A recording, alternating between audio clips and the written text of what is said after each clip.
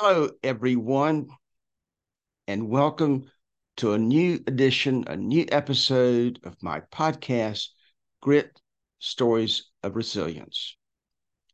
This is the newest one I have done, and I'm happy to be with you this week.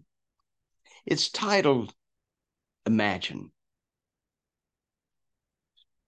Grit Stories of Resilience and True Crime. Yes, this is going to have an addition at the second part of the podcast, talking about true crime in general and an overview or a preview or a preamble of the Jeffrey MacDonald case in particular.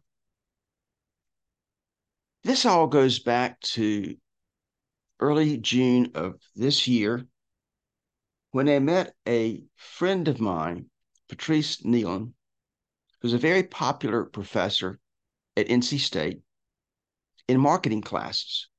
She has for a number of years taught one of the most creative and successful and popular courses that State offers.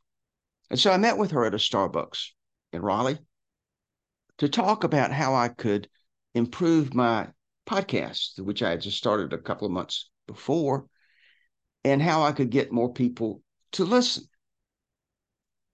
And she smiled and had a cup of coffee and looked at me and said, Jim, I have a marketing class that's going to start in late August or 1st September. How would you like to be a client?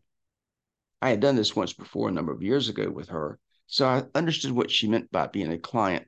That is to say, I would go before her class, make a brief presentation in person of what I was hoping to accomplish, what I wanted to do, and what help I wanted from them. They, in turn, would talk among themselves and decide, not in my presence, whether or not they wished to go with me.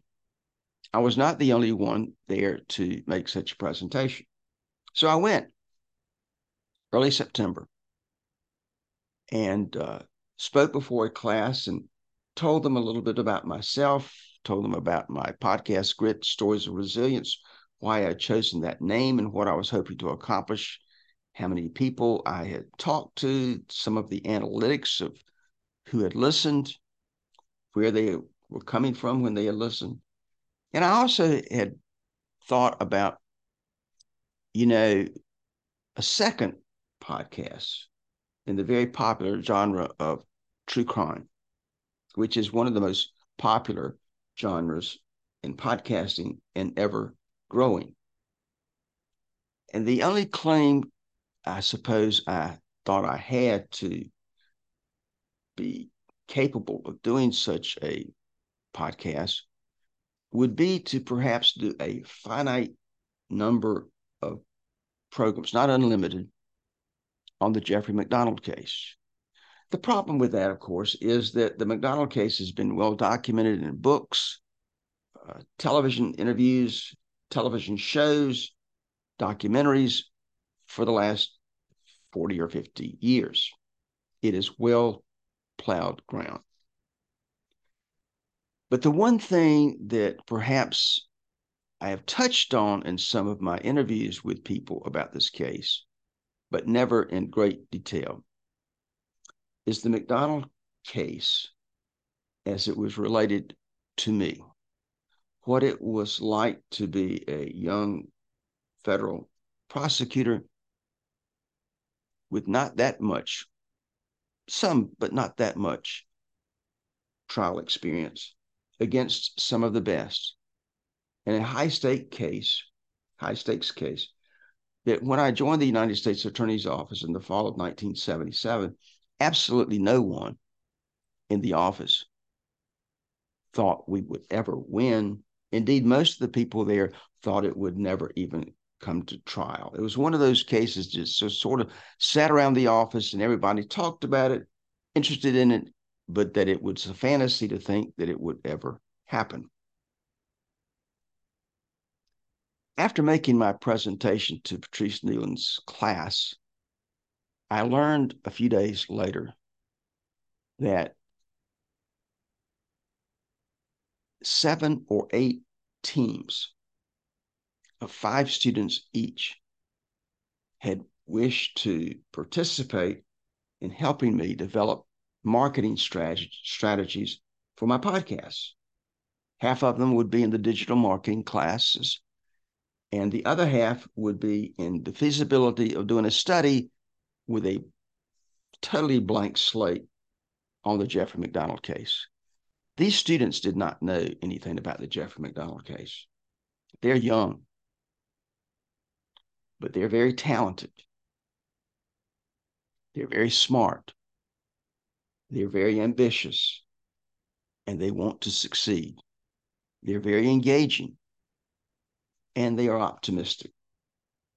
How's that for some superlatives for these students? All well deserved.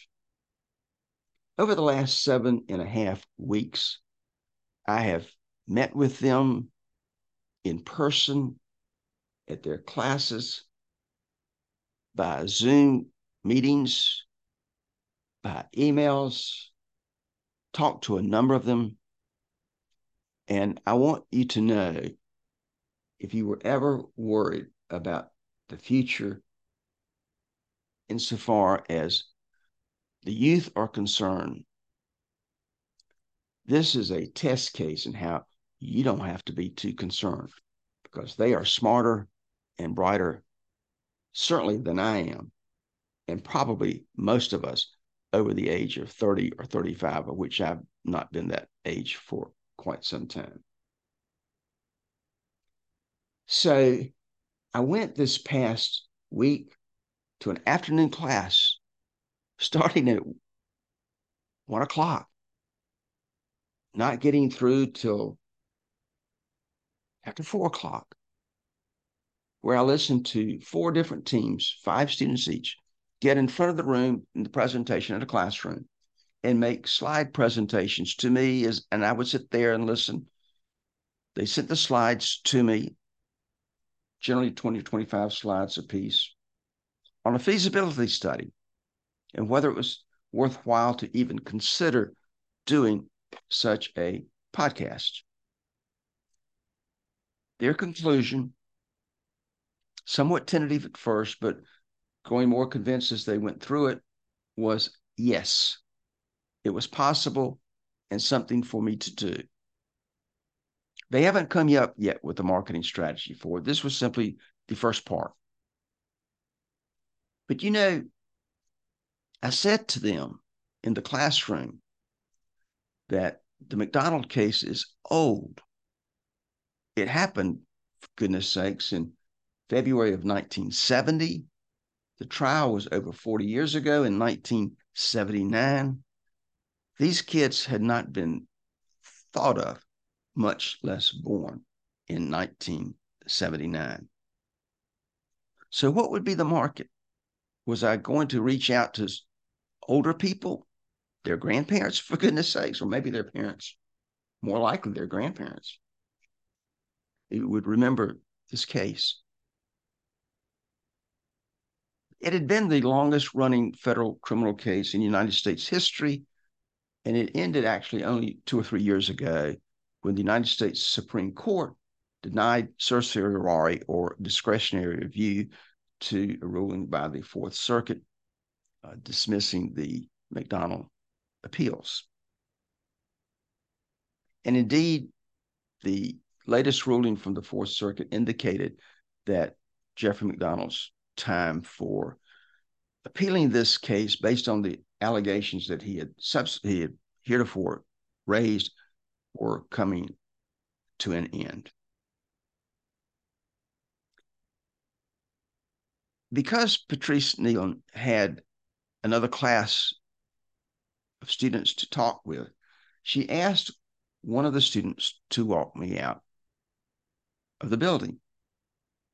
We walked up the steps, this young lady student and I, talking about the MacDonald case and the podcasting. We stood outside for just a very few minutes, and I expressed to her my concern that it was old, and would this work? And she looked at me and smiled and said, Jim, students and the young are to you a blank slate. You can write on it whatever you wish, or you can. You can start out with the understanding that they do not know anything about it. But if your storytelling is good, if the case is interesting, it might catch on. You should try.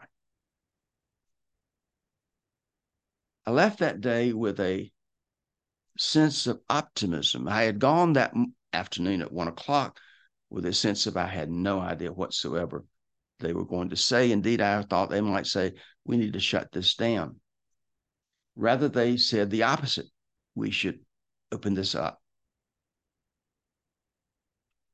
So it is with that understanding and background that I get into, for just a few minutes in this podcast, a preamble, perhaps a beginning of the MacDonald case. In February 1970, when the crimes occurred on the 17th of that month, 3 days after Valentine's, I was a young lawyer in the state attorney general's office. I was not a trial lawyer. I had never heard of Jeffrey MacDonald.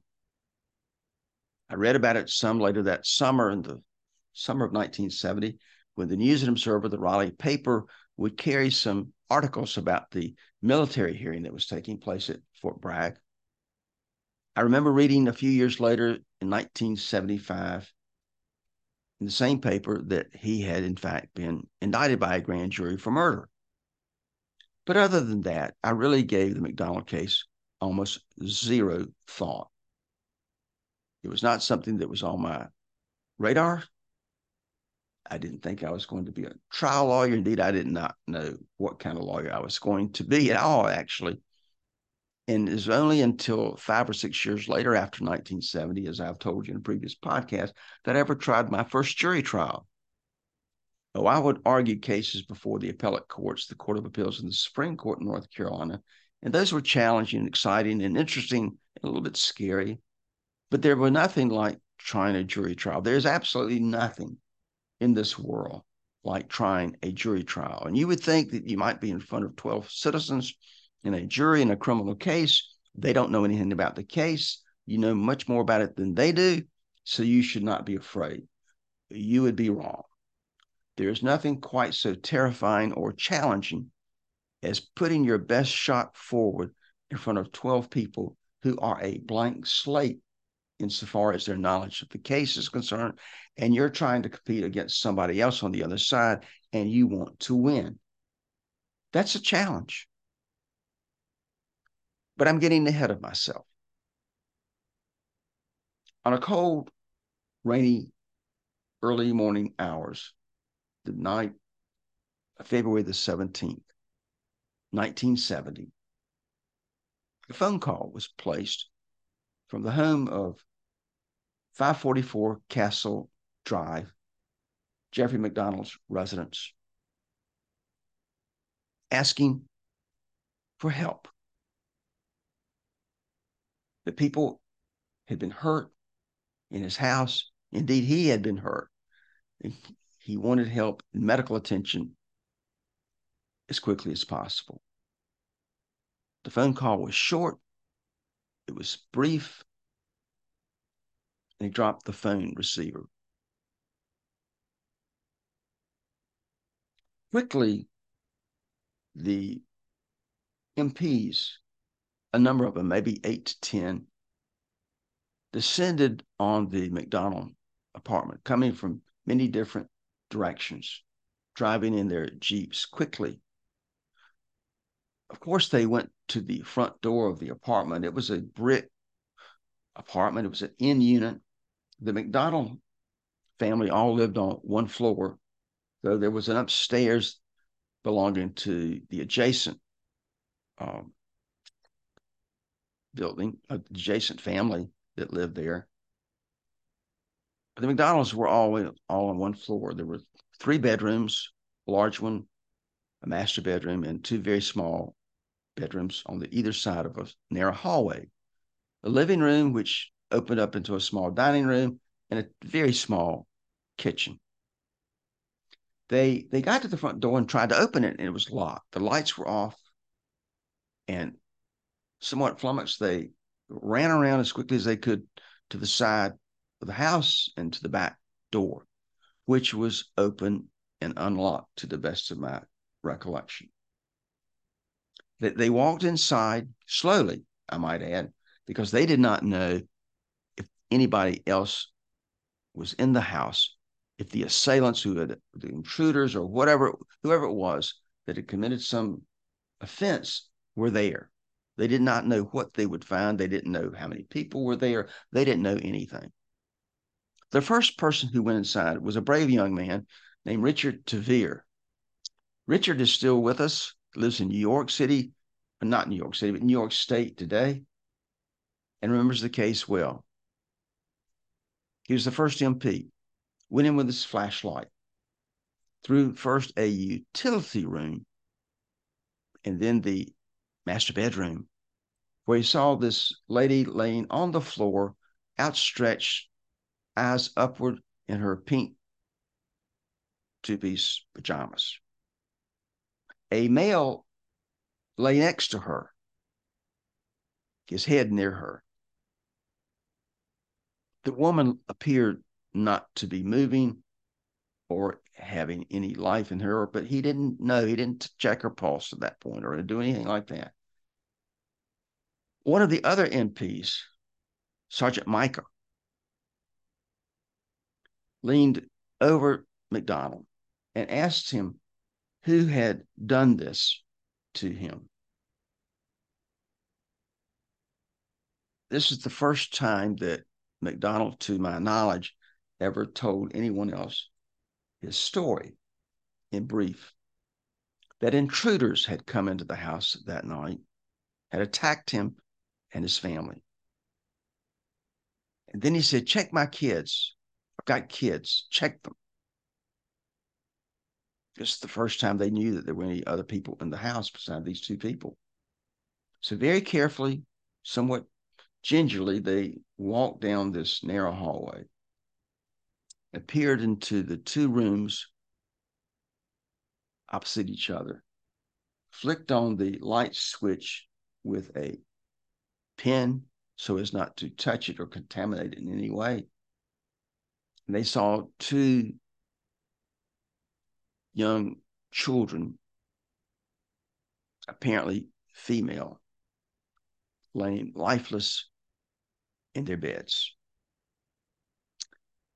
By this time, the frightening ratio went way up.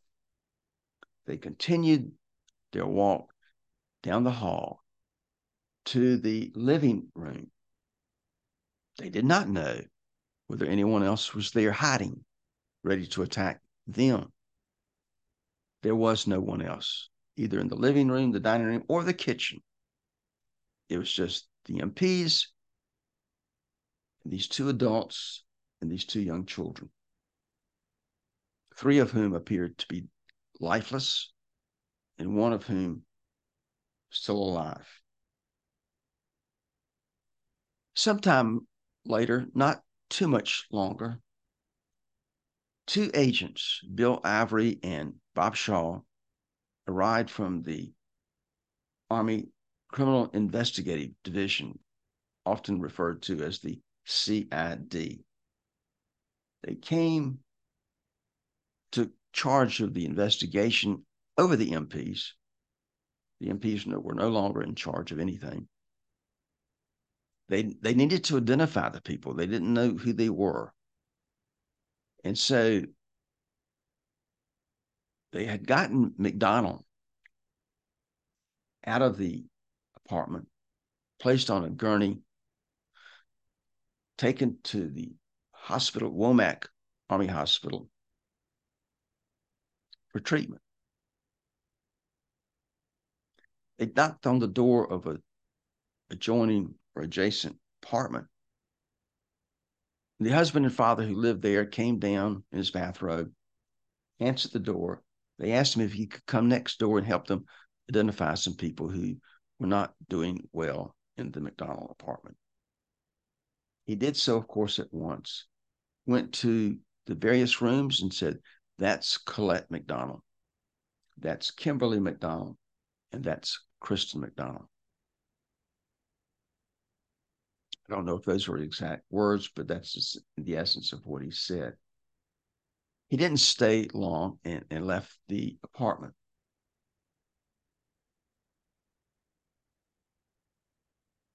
In the following couple of days,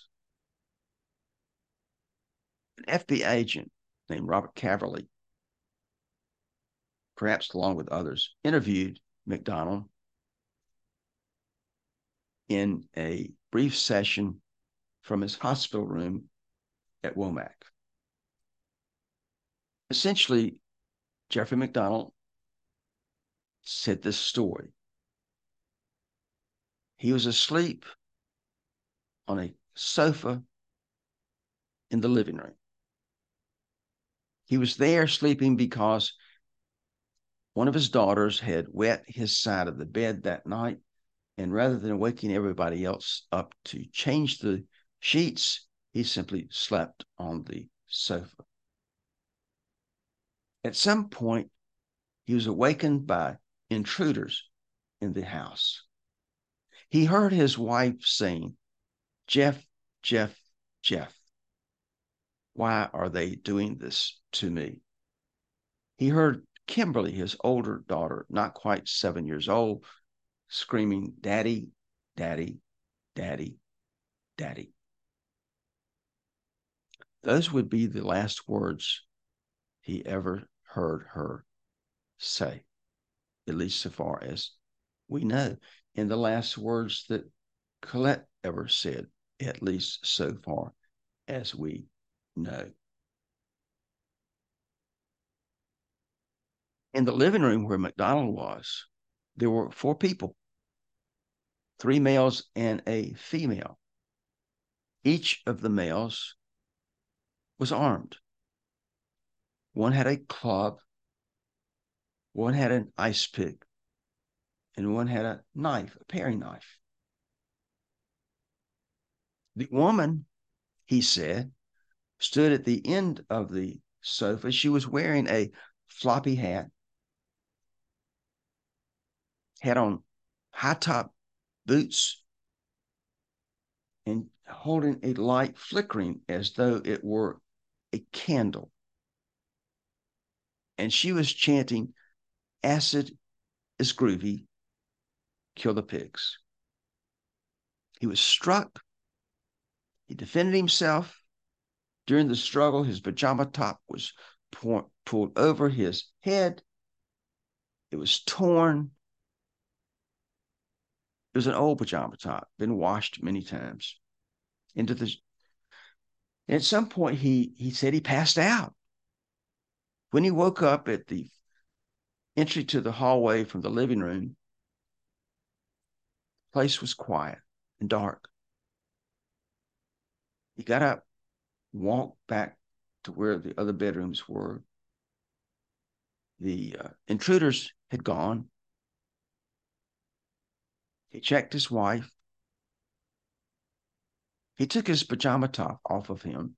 It had been wrapped around his hands and wrists, and placed it on her body, or at least part of her body, though one of the sleeves would be draped off of her body onto the floor. He said he did this in order to keep her warm. It, of course, would have her blood type A, on the pajama top. He said that there was a knife that was protruding from her chest. And so he pulled it out of her chest and threw it on the floor.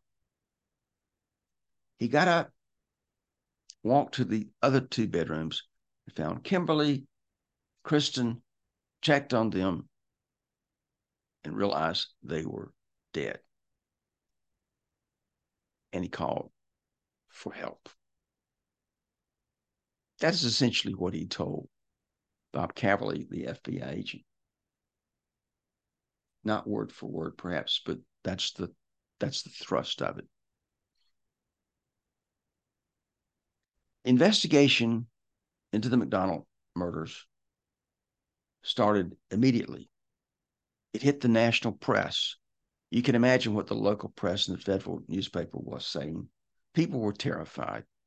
In Fayetteville and surrounding counties, that killers were on the loose and might attack again, much as they had done, in the Manson murders, which had occurred 6 months before in 1969. Gun sales went up. Locks were changed. People wanted to be safe. They wanted the killers to be caught. And an all clear sight signal would go out. That signal did not go out right away. There was no statement by the law enforcement that all was okay and we could return to normal. There was none of that. In a slow, somewhat painstaking investigation of the physical home of the MacDonald family was underway, with photographs taken, fingerprints taken of the house, see who was there. Blood samples were taken. There was a lot of blood. Blood was massively in the master bedroom, on the bed in the Kimberly's room where she lay, and in Kristen's room as well. There was not much blood in the living room where the MacDonald said his struggle had taken place. There was a speck of blood on his eyeglasses, which were found in the living room. There were some droplets of blood in the entryway to the master bedroom on the floor. There was what appeared to be a bloody footprint leaving Kristen's bedroom.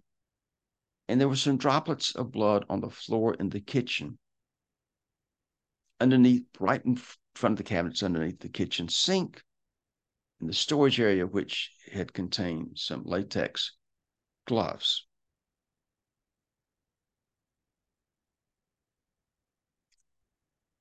Well, they went through the nap of the carpet in the living room, hoping to find, or looking to find,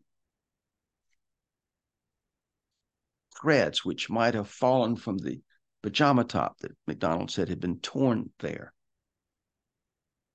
They didn't find any. As a matter of fact, I believe my memory is correct that the only thing much that they found there was one or two pieces of Christmas tinsel from the Christmas tree, Christmas a couple of months earlier. But they did find lots of threads. No analysis of these threads had yet been done, so they didn't know at that point where they came from, but dozens of these threads in the master bedroom. Indeed, if my memory serves me correct, they were found near the body of Colette MacDonald as well. Some threads were also found on the bed, underneath the covers, in Kimberly's room. All very puzzling. It was a question that these agents, Bill Ivory and Bob Shaw, would ask of each other and to themselves, and perhaps share with other investigative agents, I don't know, of the questions that they had and why it was that no threads were found in the living room, yet they were found in the master bedroom. That did not fly with the statement by MacDonald of where his pajama top had in fact been torn. In one of the ironies of this case, his pajama bottoms were taken off and destroyed at the hospital. But his pajama top, which he left on Colette's chest, was not taken to the hospital and was not destroyed. Over the following weeks, the agents collected a lot of stuff, a lot of evidence, the importance of which they did not yet know, but had some thoughts. The threads, things of that nature, were taken, put in plastic bags, and sealed for analysis by the labs at the CID, or the Criminal Investigative Division of the Army. Same with the photographs and the blood samples and the fingerprints. These would all be examined and poured over in the following weeks. MacDonald, meanwhile, was still free to go about the Army base. He had not been charged with any crime or anything like that. He, on the afternoon of April the 26th, just a little over 2 months after the deaths of his family, went to the office of one of the investigators' chief, Mr. Grebner, Forrest Grebner. He walked in, and Bill Ivory and Bob Shaw, the other two agents, were sitting there. They had a tape recorder, an old reel-to-reel tape recorder, and they wanted to interview MacDonald some more, and they wanted to record it. MacDonald thought he was going just to maybe figure out how he could get some remaining items of his apartment and leave. He sat down willingly and answered their questions. As the questioning went on, it apparently began to dawn on MacDonald that these were not all friendly questions. And he asked, and I'm not quoting exactly, but he asked generally, it seemed as though they were directing their questions at him, thinking perhaps that he was involved in the deaths, which could not possibly be true. They said they just had some more questions they had to clear up in order to figure out how to close this investigation. One of them, I think it was Mr. Grebner, told Jeffrey MacDonald that if he would be willing to take a polygraph and pass it, they would turn away from him. He would not be a person of interest, and he would be free to go. He agreed to do so. Sometime later, I think that same day, word got back to the Army investigators that MacDonald was going to decline any polygraph examination and say no, he would not take it.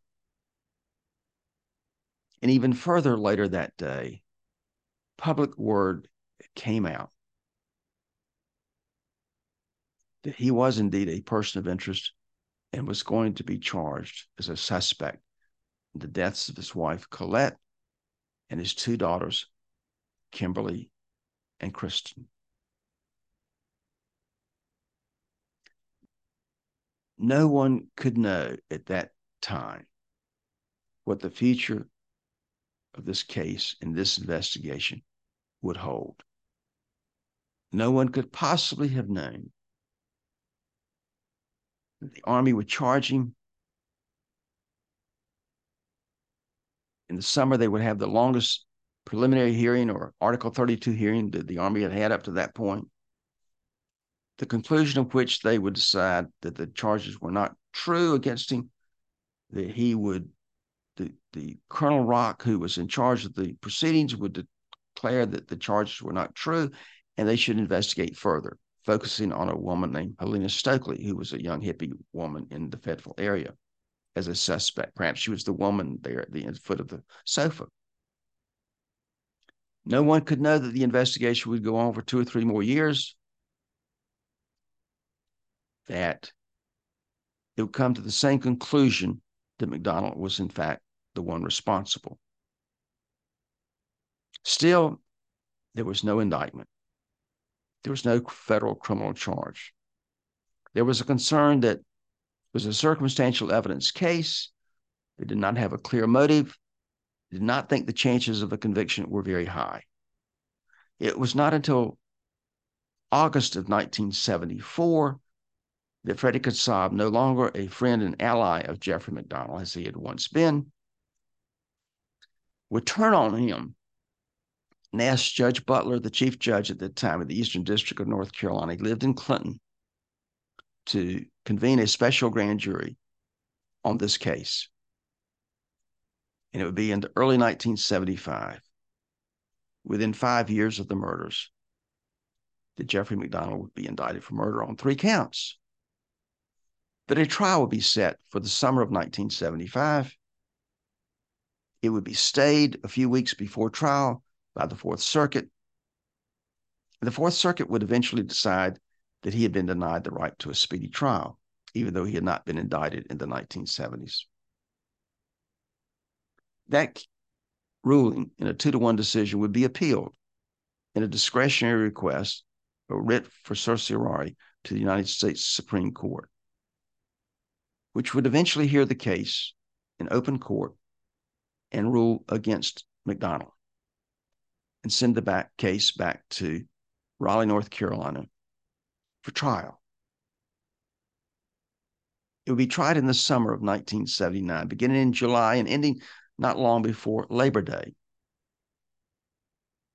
The main prosecutor, the main investigative prosecutor, Victor Warhady, who did the grand jury investigation, would die of a heart attack before the trial ever began.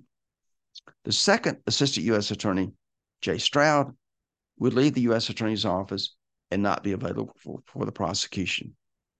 Indeed, in the fall of 1977, in October, when I joined the U.S. attorney as an assistant U.S. attorney, there was no prosecutor.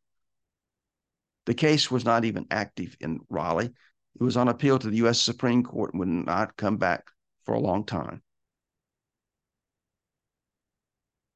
I'll get into in a subsequent podcast how it came to be that I was going to be the prosecutor. It's a little bit like the game we all played as children of musical chairs. And the question is, who is still standing when the music stops?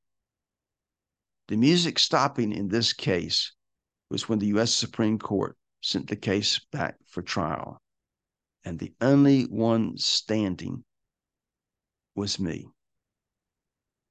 And, of course, a good friend whom I did not yet know at that time, Brian Murtaugh, who was a staff attorney in the criminal division of the United States Justice Department in Washington, D.C. And it would essentially be Brian and myself who would get together and become the team of 2 people, along with some others, along with the best agents and investigators you could possibly find with the FBI and the CID, to prosecute Jeffrey MacDonald. This is the story of the beginning of this case. Even in 1975, when he was indicted, I still did not know much about Jeffrey MacDonald. I had no idea that this person would become, for a short time, really, a short time, in one summer, so critical to the rest of my legal career. Even today, I get emails and questions about this case that happened more than 40 years ago. It, of course, was not the only trial that I ever participated in, but it is the most well-known one. It is complex. It has so much in it. It's a circumstantial evidence case. DNA was not available at that time. It would turn out that all members of the family had a different blood type, all 4 of them. There's a case of betrayal, betrayal by MacDonald, in my opinion at least, of the deaths of his family. So I hope to establish over the next period of time a podcast on this case and my involvement in it and what it was like to be there. That won't be the next episode, but this is a prelude, a preliminary showing of what might become available. I hope you have enjoyed it. I know it is different. It is not necessarily upbeat. It is, however, a story of persistence, a story of grit. For MacDonald appealed this case so many times, and the United States Justice Department, through so many people, not me, so many lawyers, persisted in answering his motions, his appeals, arguing the case, and they are there until the last dog dies. Thank you very much. I look forward to talking with you again next week.